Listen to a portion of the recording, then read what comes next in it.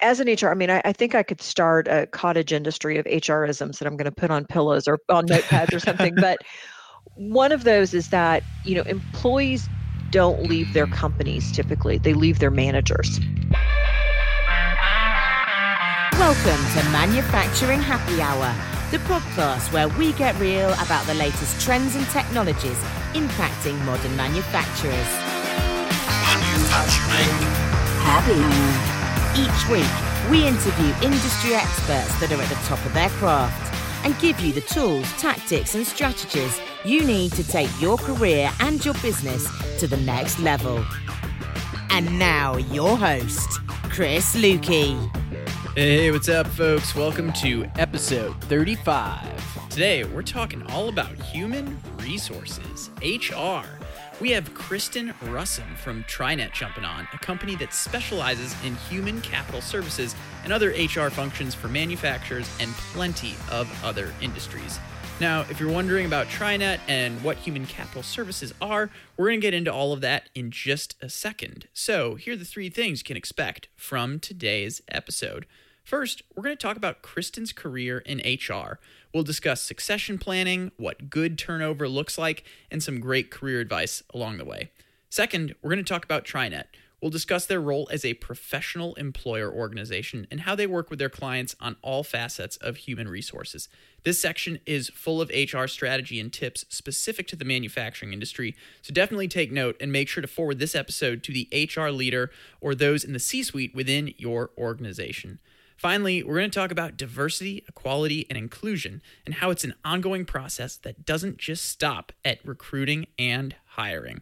As you can probably tell by now, this episode is jam-packed with a lot of resources. And as always, you can find those over at the show notes page at manufacturinghappyhour.com/35. Or if you want to jump straight to TriNet's manufacturing resources, you can do that by typing in manufacturinghappyhour.com/TriNet. That's 6 letters. It's exactly as it sounds, and it'll take you right to their website. Before we jump in, if you are enjoying Manufacturing Happy Hour, please consider leaving us a 5-star rating and review over at Apple Podcasts. You can get there by going to manufacturinghappyhour.com/iTunes. Leaving that rating is super fast. You just hit that 5-star button, and a review doesn't need to take long at all. It can be as short as 1 sentence long, and honestly, it's that feedback that really helps us keep this show going and understanding what type of content you want to hear more of. And with that, let's jump right in. I'm excited to get you introduced to Kristen for our in-depth conversation around human resources.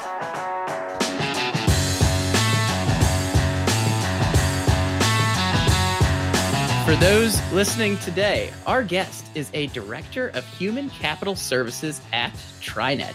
Having spent over 15 years as an HR leader across a number of companies, at TriNet now, she's helping small and medium-sized businesses implement full-service HR solutions tailored by industry. Ladies and gentlemen, please welcome Kristen Russum to the show. Welcome, Kristen. Thank you so much for having me. I really I'm enjoying being here already. Well, it's exciting to have you on. And we were chit-chatting about your home of Napa Valley before we started the conversation. And we always want to kick off the show in happy hour fashion. So let's say we're hanging out, drinking some wine at Black Cat up in Napa. And someone asks you, hey, what are human capital services? How do you describe that to them in a casual setting like a winery?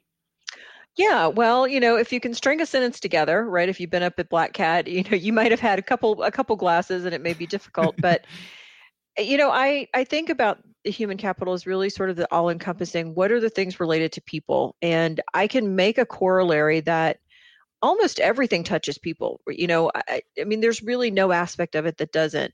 So my job at TriNet is to really be that consultative sounding board for are small and medium-sized businesses who are often operating without a really large infrastructure. They don't have a legal person. They don't maybe have a VP or a director of HR on staff.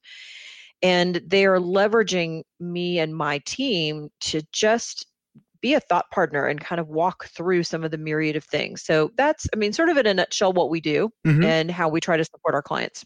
Absolutely. Great answer. Certainly something I would hope I'd still understand after a glass or two of wine. And we'll dive back into what TriNet does here in a minute. But Kristen, first, we want to get to know you a little bit. And this is actually, it's cool to have you on. This is the first time we've really had an HR-focused episode of Manufacturing Happy Hour. So, you've had an illustrious career in the HR space. Why HR? What drew you to it to begin with? Well, interestingly enough, I somewhat fell into it. I have an accounting degree, is my background, and practiced accounting for a number of years, crying every day to work, crying every day leaving, really wasn't what made my heart sing. And so I ended up in recruiting because I was hiring so often. That's part of the reason I was crying every day, is that I had a lot of turnover. People kept stealing my people. And then that particular career just sort of morphed into HR, interestingly enough. One of my accounting roles, back in the way early days, was doing payroll. And there's a lot of compliance related to that. It was a multi-state environment. So I'd had a lot of experience there. I think what's interesting about my background is, and if I had it to do all over again, I would absolutely do it the same way. I think my accounting background is absolutely critical to my personal success because I have an ability to talk to CFOs and kind of understanding their language, and CEOs and understanding their language. But having, and then taking that and always looking at programs and processes and hiring and benefits on, what is the bottom line impact of all of that? Because, frankly, as an organization or companies, their largest expense typically is people. And so how do we make sure that we're getting value out of that? And that's not to say that some of my, my colleagues that I work with, some have organizational development backgrounds, some come from a different variety of backgrounds. I just frankly think mine tends to lend itself well from a business perspective. So that's how I landed in HR, and I love it. I do, and I know we'll talk a little bit more about TriNet, but my role has always been risk mitigation at some level. A lot of cool things you mentioned there. A couple that stick out. I like the fact that you highlighted your accounting background, because we have a lot of engineers that listen to this show, and they bring strengths to the different roles that they're in, whether that's an engineering role specifically, or if they're doing management, or if they're leading operations. So it's cool that you approach HR from that business mindset.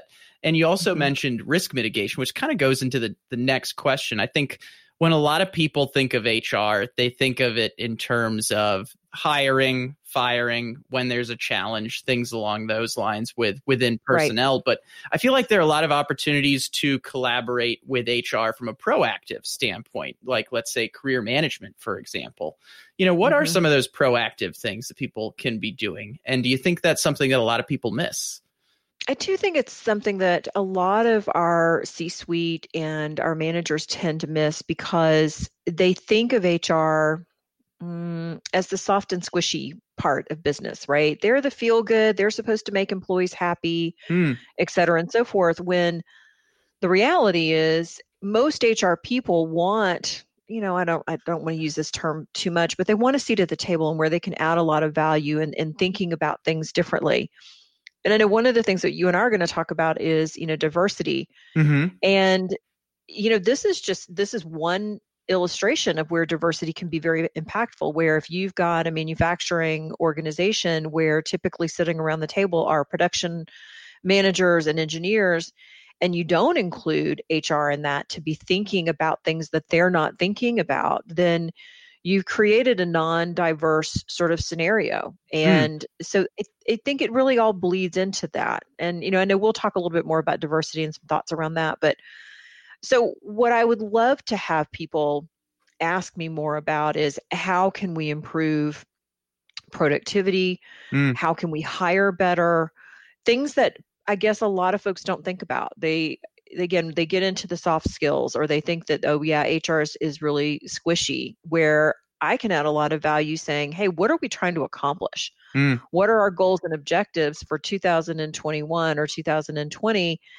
A lot of managers tend to shy away from succession planning conversations, growth planning conversations, because they think that when they have those conversations with their employees, that it opens up this door of, oh gosh, now that person's going to leave, or we're not going to be able to fill whatever their ultimate goals are. And, those are, I mean, they're difficult conversations, but frankly, they are so empowering for employees to know that, hey, my manager cares. They want to know what my ultimate career aspirations are. I mean, those types of conversations are great. And that's where I wish managers would leverage me more, because it's not an easy conversation for them to have. And I can certainly help them to craft that conversation so that at the end of the day, that there's openness, there's clarity, everybody knows where you stand, what your career path is, how can you get from point A to point B, those types of conversations. But they're tough things to have. Yeah. Do you see that starting to change more? Whereas, people don't necessarily look at their career as, I'm going to spend 35 years at this company. I'm going to work here for 4 or 5 years, get some great results, then move on to the next thing, whether that's in that company or outside of that company. You mentioned the challenge of having those tough conversations of like succession planning and, hey, what's next for you? I mean, do you see people adapting to that more and realizing that, yeah, this is reality now. Let me figure out how we can help this person get from point A where they are now to point B down the line while still producing results along the way? What are you seeing? Yeah, I do. I mean, certainly in different industries and in different aspects within those industries, we do see quite a bit of volatility where, if you didn't stick at a job for more than 2 years, you were looked at weird. Now you see a lot of turnover and a lot of churn, and organizations that historically have looked at their churn as a negative often have to look at that and take a deeper dive and say, gosh, what was the motivation for churn? And that's where some of those conversations are important, because there's good turnover and then there's bad turnover. And good turnover is obviously somebody that's not working out, but good turnover can also be somebody has progressed to such a level that we can't offer them anything more, and we can kind of help them shepherd them out where they find their next opportunity. So I don't know if I totally answered your question, but hopefully we're sort of circling around that a little bit. Yeah, well, I think the term that really stuck out there was good turnover. I think that's a really simple way of putting that, not all changes in role are a bad thing. In fact, it's a good thing if someone's evolving their career, because, the way I look at it is when I move into a new role, or when anyone moves into the new role, if they enjoyed that last experience, they're going to look at that fondly, and they're going to, promote that experience as something that helps shape them into who they are. Absolutely. Roles are a fabulous thing that we all like. 100%. And, we're going to jump into TriNet here and what human capital services are in a bit more detail in a second. But since we've been talking about succession planning, developing in a career, I'm curious, you've been doing this for a while. What's one of the best pieces of early career advice you received as an HR leader? Oh, goodness.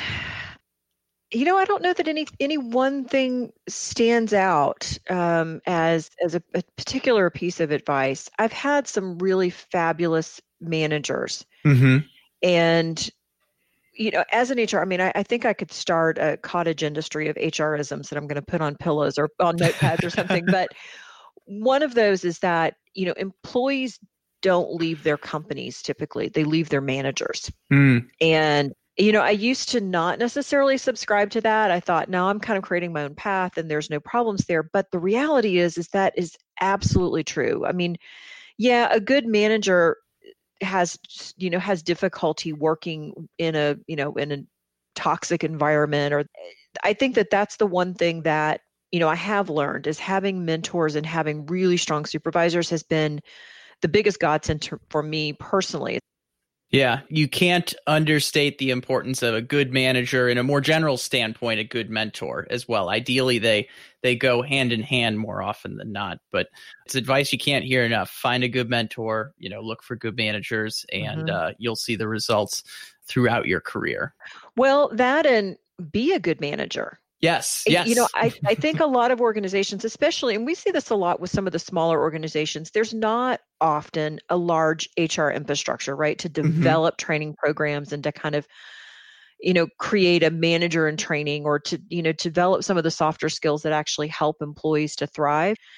I've gotten to the mindset where if I get one nugget out of a book, I think that that's a great thing because I've listened to different viewpoints. I've listened to a different approach. Sometimes things are going to ring a bell differently and help you. So just exploring those opportunities to improve yourself as a manager will ultimately create more success for you as a manager personally, but also is that fabulous foundation for the people that report to you. Fantastic advice. I completely forgot to address the manager segment of our audience as well in that. So I'm glad you stepped in. No worries. But you also made me think, you mentioned you're looking for that one nugget from a book that you read. And I think that's great because I feel like too many people go in looking to like be able to recite the whole book when really if you can get one takeaway out of it, that's huge. So I've got to ask, is there a book you've read recently where you pulled away some just new piece of knowledge that comes to mind? Oh man, I wish that you had me on video. I could pull the book up. I listened to it on. I'm going to pull it up so I get the correct title of the book. But what I found so fascinating about this one that I read or listened to was that it really focused on the one important thing, the wildly important thing. And if any of you have read any of those books, the wildly important thing is probably going to be your cue for the book that it is. It's the 4 Disciplines of Execution. I listened to that book cover to cover. I just bought it in paperback because I'm like, I want to highlight some stuff. There's some really good information in there. And that the message there was find that one wildly important thing. And that's all you do, that you focus on that. Yeah. And I found that to be a very freeing sort of philosophy. Oh yeah, we call them WIGs, the wildly important goals for anyone looking exactly for the acronym there. Yeah, I'm a devotee. Huge advice. The 4DX process, I think, is what I've heard people calling it across the industry. So hopefully some people are familiar with that, but if you're not, to check it out. The 4 Disciplines of Execution. We have manufacturers of all shapes and sizes that listen to this. And it sounds like from what you're saying, when you play that consultative role, I'm curious, like, who are you typically working with? Are you working with that organization's like HR department? Are you working with another leader over there because they don't really have an HR department of their own? Like, what kind of size clients are you working with, and who are you typically engaging with in these scenarios? We're talking to clients. We work with clients that are 5 employees up to. There's really no limit to that, but it's typical. We consider those small to medium-sized businesses. With larger organizations, there are companies that have a more developed HR infrastructure, but typically our relationship is either with the CFO. A lot of times HR, some of those responsibilities, again, from the financial perspective, because it's the largest expense, rolls up under the CFO or the COO. But again, with larger organizations, we may have a director of HR that we engage with. And really, our role there is not to replace them, but often HR tends to be a fairly isolating role that, you can't go grouse about your boss over the lunch table. I mean, it's just not done in HR. Right. And so where we help with HR people is just being that thought partner and having somebody else to bounce ideas off of and say, hey, we're thinking about doing this. What have you seen or what are the pitfalls? And we can say, well, hey, gosh, we had 4 other clients do that. And this worked really well and this didn't work well. How can we help you to get there? Yeah. Sounds almost like a role of a therapist in some way, having that one spot where you can go and you can't go anywhere else in your organization. Yes. It's funny that you mentioned that because people will ask me, when we first started our chat, you'd asked, how would I describe my role over a glass of wine? And to be quite candid, I would say that often I'm an underpaid therapist. Okay. Because, that is a lot of what I do, dealing with, just the myriad of concerns and issues that pop up. Yeah. No, great way to describe it. I was a bartender back in college. It's been years since then. And my job was essentially a therapist that poured alcohol as well. So yeah. Well, you prescribed medicine. Exactly. You were a therapist giving medicine. Absolutely. Well, I love the happy hour parallels. I have to ask a question kind of specific to manufacturing as well. You tailor your solutions at TriNet by industry. You've mentioned a couple things about the manufacturing industry, but are there other unique things you see about that space when it comes to HR in manufacturing? That's a good question. I mean, I think every industry has its uniqueness. I think certainly with manufacturing, there's going to be workers' comp tends to be a fairly high, Mm-hmm. not only high dollar, but there's a lot of focus on that. With our lower tech manufacturing, I deal with a lot of employee relations issues. And so for me, Mm. it's, one of the things that's really a hallmark is having really solid policies, having really solid practices, and making sure that those practices and policies are really instilled at all levels of management, that everybody is crystal clear on how to administer them. Because what gets some of these clients in trouble is inconsistency. So that's one of the things that we see with some of our manufacturing is there tends to be, again, a bit of inconsistency with how policies are applied, or a lack of understanding or knowledge about how those policies are supposed to be applied. And Mm-hmm. that can create some challenges with just, again, consistency, discriminatory, and accidental discriminatory practices, which certainly are something we want to avoid. Absolutely. And the reason I ask it is you guys have the benefit of seeing lots of different industries. Mm-hmm. And while we have primarily a manufacturing audience, we're always looking for ways we can learn from other spaces that, maybe you're seeing something, like you said, in the general tech space, the software space that could be applied to our industry that maybe we just haven't taken enough advantage of yet. So we're rolling through, and Kristen, you mentioned this a little bit earlier about discussing diversity and inclusion, and I'm excited to talk to you about this from an HR standpoint because, I'd love to learn a little bit more about this from the standpoint of what more is there to it than simply hiring and recruiting diverse talent. That's step one, but what comes next when it comes to diversity, equality, and inclusion within organizations? Well, you hit on the perfect thing, Chris, which is, I think we have a lot of clients right now that are pounding the drum about diversity. But then the bigger aspect of that is that inclusion. How do you then include those diverse points of view so that you just expand? I mean, I've read so many studies about DEI and what are the benefits, because there's certainly a cost to doing this. Mm-hmm. There's an added effort that's involved. There's additional training that you need to do to make sure that everybody really understands what the goals are. But every article that I've read have proven that an emphasis in having a diverse workforce improves productivity and improves innovation. Yeah. Those are the two key components. And in a manufacturing environment, that right there should be enough to get everybody on the bandwagon. And they go, gosh, okay, if I can prove without a doubt that diversity, inclusion, equality improves productivity, Yeah. then I should be signing up immediately for it. What I think is important is just understanding, and this, you can Google bias and get, TED Talks, et cetera, and so forth, books, et cetera, and so forth. But I think it's really important for us to recognize that as human beings, we all have bias. We can sit there and say we don't, but we do. And, it's important for us to know that that bias exists and to start early on any DEI initiatives, because it does take time. If I were to get a small client now, say 20, that would be what I would be pounding. It's easier to create diversity and inclusion on the get-go than it is when you're 200 and you look around and you've got a homogenous sort of demographic and you go, gosh, what do we do there? There's a lot more effort that's involved in trying to create some of those diversity components. But I think what's really important is people need to recognize, granted, diversity takes a lot of different views, but diversity can also be age related. It could be gender related. It could be, I think a lot of times people get stuck on diversity because we've got so many movements right now where there are underrepresented ethnicities in industry. But really what you need to be looking at is across the gamut, because somebody that's been in industry for 30 years certainly has a different perspective than somebody who's been in the industry for a year.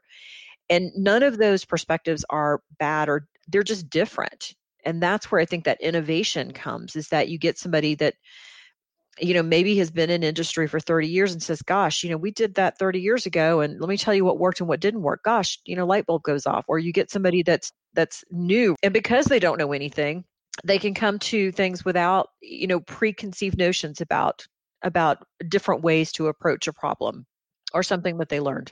The way I look at it is you got to reframe it from a cost to an investment at Exactly. that point. It's really an investment in diversity where, there's some added costs on the front end, but the benefits are way greater down the line. Mm-hmm. And then, bringing in the current events as well. I think and where that comes into really looking at diversity truly from a diversity standpoint, not just in terms of ethnicity, but gender and age, the whole gamut. I think, and this is some of just my perceptions, I've seen us embracing that holistic view of diversity. And I'll say in the manufacturing industry where I saw it, let's say 5-10 years ago, there was a big emphasis on women in the workforce because it's such a engineering centric industry that, it made, we put an emphasis on making sure there were more women in the workforce. And that ended up being kind of the definition around diversity at that time. But where I've seen, at least over the years I've been in this space, I feel like we now have grasped that holistic standpoint. Mm-hmm. Are you seeing that as well? I am. It's a little slower, I think, for the manufacturing industry as a general rule. So I think that's where there's an opportunity for individuals that are in positions of leadership to really start to bring more awareness, to talk about it more frequently. Mm-hmm. I think that's really helpful, especially when you are looking at any sort of diversity program, that the CEO or the COO or whoever puts it out there front and center with their population. Hey, we are committed to this, and this is one of the things that we want to do. It becomes something that is greater than those individuals because one person cannot move the needle. Mm-hmm. It really does take a collective effort. And I do subscribe to the construct that it all rolls downhill. So if the CEO and the CFO and the COO are not on board with this, it's never going to get legs. That has to come from them, and everybody has to really live it and breathe it. Yeah. So you mentioned that it needs to come from the top down, but that one person alone cannot move the needle. So for every manufacturing leader listening to this episode, regardless of their role, whether that's operations, whether that's an individual contributor role, what's something that everyone can do to contribute to creating more diverse, equitable, and inclusive environments? Great question. I think that every person needs to, again, recognize they have bias, mm-hmm. and using, getting internal and trying to figure out, well, what is my bias? What bias do I have? What do I need to guard against?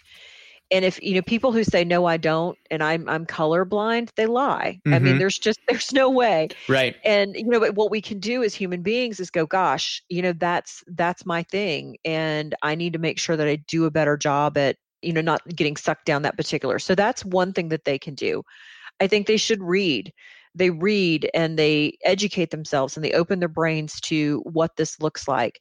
And then making sure that, from an inclusion perspective, if they look at their population and they say, gosh, do I have, am I underrepresented here? Mm-hmm. Mm-hmm. But, B, do I have individuals who may not feel included? And as a manager, that's one thing that they can do. How can they start to pull those personalities out? How can they get those viewpoints? Because I say that one person can't move the needle. That's not entirely accurate. I think that if everybody did it collectively, we could do it. Mm-hmm. But if they take just small baby steps there, but the biggest thing for me is just being mindful of what their own biases are and working against that will have the greatest impact on, downstream. What does it look like in 3 months when they get ready to hire, when they get ready to promote? If they know that they've got particular biases or they know that they've got a slant towards something, that they try to remove that, it's going to have the greatest lift with the organization. Great advice. I think you got to look internally into yourself, self-awareness. I love the reading aspect as well. And it's, when I hear that, I think of podcasts you can listen to, things like that as well. I mean, is there a specific one that jumps out to you, something you've read recently on this or listened to, whatever it may be? I do listen to some podcasts. I really do like some reading with Harvard Business Review. Okay. I think that they do just some extraordinary things. And I tend to be very logical in my thinking. And HBR does a lot of studies where they sort of back up what they've done through testing and surveys, et cetera, and so forth. It's not just somebody's opinion about it. Mm-hmm. So I really like that. I think that those are the types of things that, especially if you're trying to encourage your leadership to make changes, or you personally are trying to make changes. And again, we're talking to an engineering group that tends to really deal in facts and figures. Mm-hmm. That just, it just resonates with me. I'm a huge fan of podcasts. I think they are just the best things since sliced bread. I put them on. I find podcasts that I like, and in my commute, when I was commuting, I listen to them on a commute when I'm walking the dog. It just, I think it's just a great way to expand your horizons in an easy, digestible way. Absolutely agree. Great examples. At Harvard Business Review, I know we have a lot of people listening to this show that look them up, for diversity, for other business related topics as well. Excellent resource. We're getting towards the end of our conversation, and I have to ask, is there a question that you wish I would have asked you, Kristen, that I haven't yet? Goodness, I don't know. I really can get. I can go down the rabbit hole. I'm really very much an HR geek, and I think one of the things that I love talking with my clients about, and this is pretty much a hallmark of the people that work for me, is we love getting in the trenches with our clients and trying to figure out where the problem, what's the genesis of any problem. Mm-hmm. If we have an opportunity to chat again, I'll certainly come with some horror stories of things that have worked, things that haven't worked. I think there's a lot of learning that comes from, oh gosh, you shouldn't have done that. Yeah. Okay, now I'm going to have to unwind you from that particular. I feel like an HR horror stories episode would get a lot of clicks and listens. Oh my right goodness, off yeah. Some sort of capture of, the latest horror stories that everybody has. Where our clients tend to get the greatest lift from us is when they call us early and they call us often. It's, where we end up, where we go, God, I wish you'd just called me. And, again, your people cannot see me right now, but my head is in my hands. Like, I wish you just called me before you did that. I could have saved you a lot of grief. And reaching out to, phone a friend. And that's what we want to be, is like, phone your friend, help you, tell you what you can and can't do and what you should and shouldn't do. Well, I love that. Call early, call often. That feeds right into my final question, is what's the best way to connect with TriNet? Goodness. A couple of ways. Probably the easiest way would be to just, www.trinet.com. Mm-hmm. That's going to be the directest route to us. And then, certainly any of your audience can look at, one of the things that I'm really proud of is we recently got awarded the Stevie Award for our efforts related to COVID and that sort of thing. So that's another way that if you're not certain that you want to even engage TriNet, or you've got your own thing, but you certainly, I would tap into our COVID resources. So that's another way that you can engage with us without, necessarily becoming a partner with TriNet. But there's a couple of ways. That's awesome. And for everyone listening, I will have links to all of those resources in the show notes page at manufacturinghappyhour.com. And in the meantime, Kristen, I have to say, thank you so much for being on Manufacturing Happy Hour today. I've enjoyed it. I hope you have a great afternoon, and I look forward to chatting with you again in the future. Sounds great. For everyone out there, stay innovative, stay thirsty. We'll catch you again next time.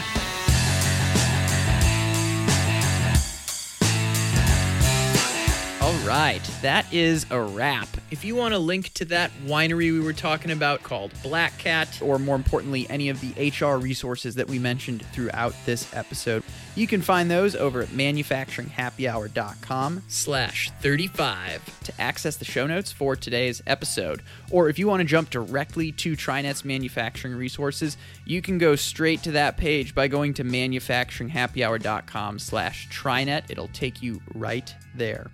As a call to action, if you enjoyed this episode, or if you have an HR member on your team or just someone in your network, make sure to forward this episode to them. I felt there were a lot of good resources there. I can't wait to get your feedback to hear if you feel the same. Looking forward to talking more about this topic on the show in the future, as I can't believe it took us over 25 episodes to get here.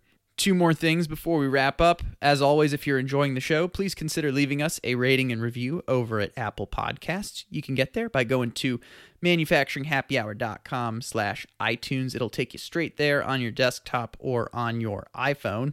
And then finally, I wanted to say a big thank you to TriNet for sponsoring today's show and sponsoring Manufacturing Happy Hour.